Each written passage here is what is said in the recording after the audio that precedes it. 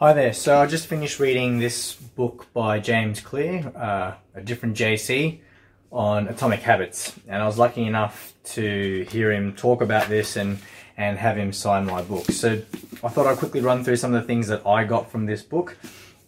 Firstly, prior to even reading this, I'd read James's atomic habit of reading 20 pages of any book a day in order to get through multiple books certainly in a year. And that's been one of the massive things that's helped me over the last few months to get through more and more books.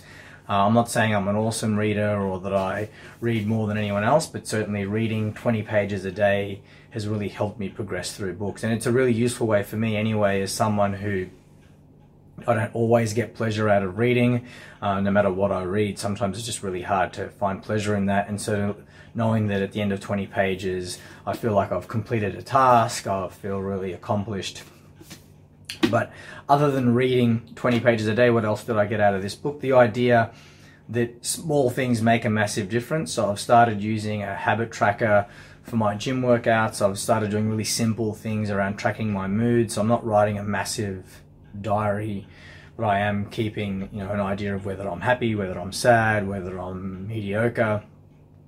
And again, that idea of keeping it simple but doing it regularly is what is making a massive difference. So highly recommend Atomic Habits. Lots of useful things, particularly for researchers and PhD students, on how to get more out of what they're doing each day, not by doing more, but by doing less, but doing it more frequently. And certainly the whole idea that habit stacking and doing habits regularly, performing little tasks often, compounds just like interest in a bank.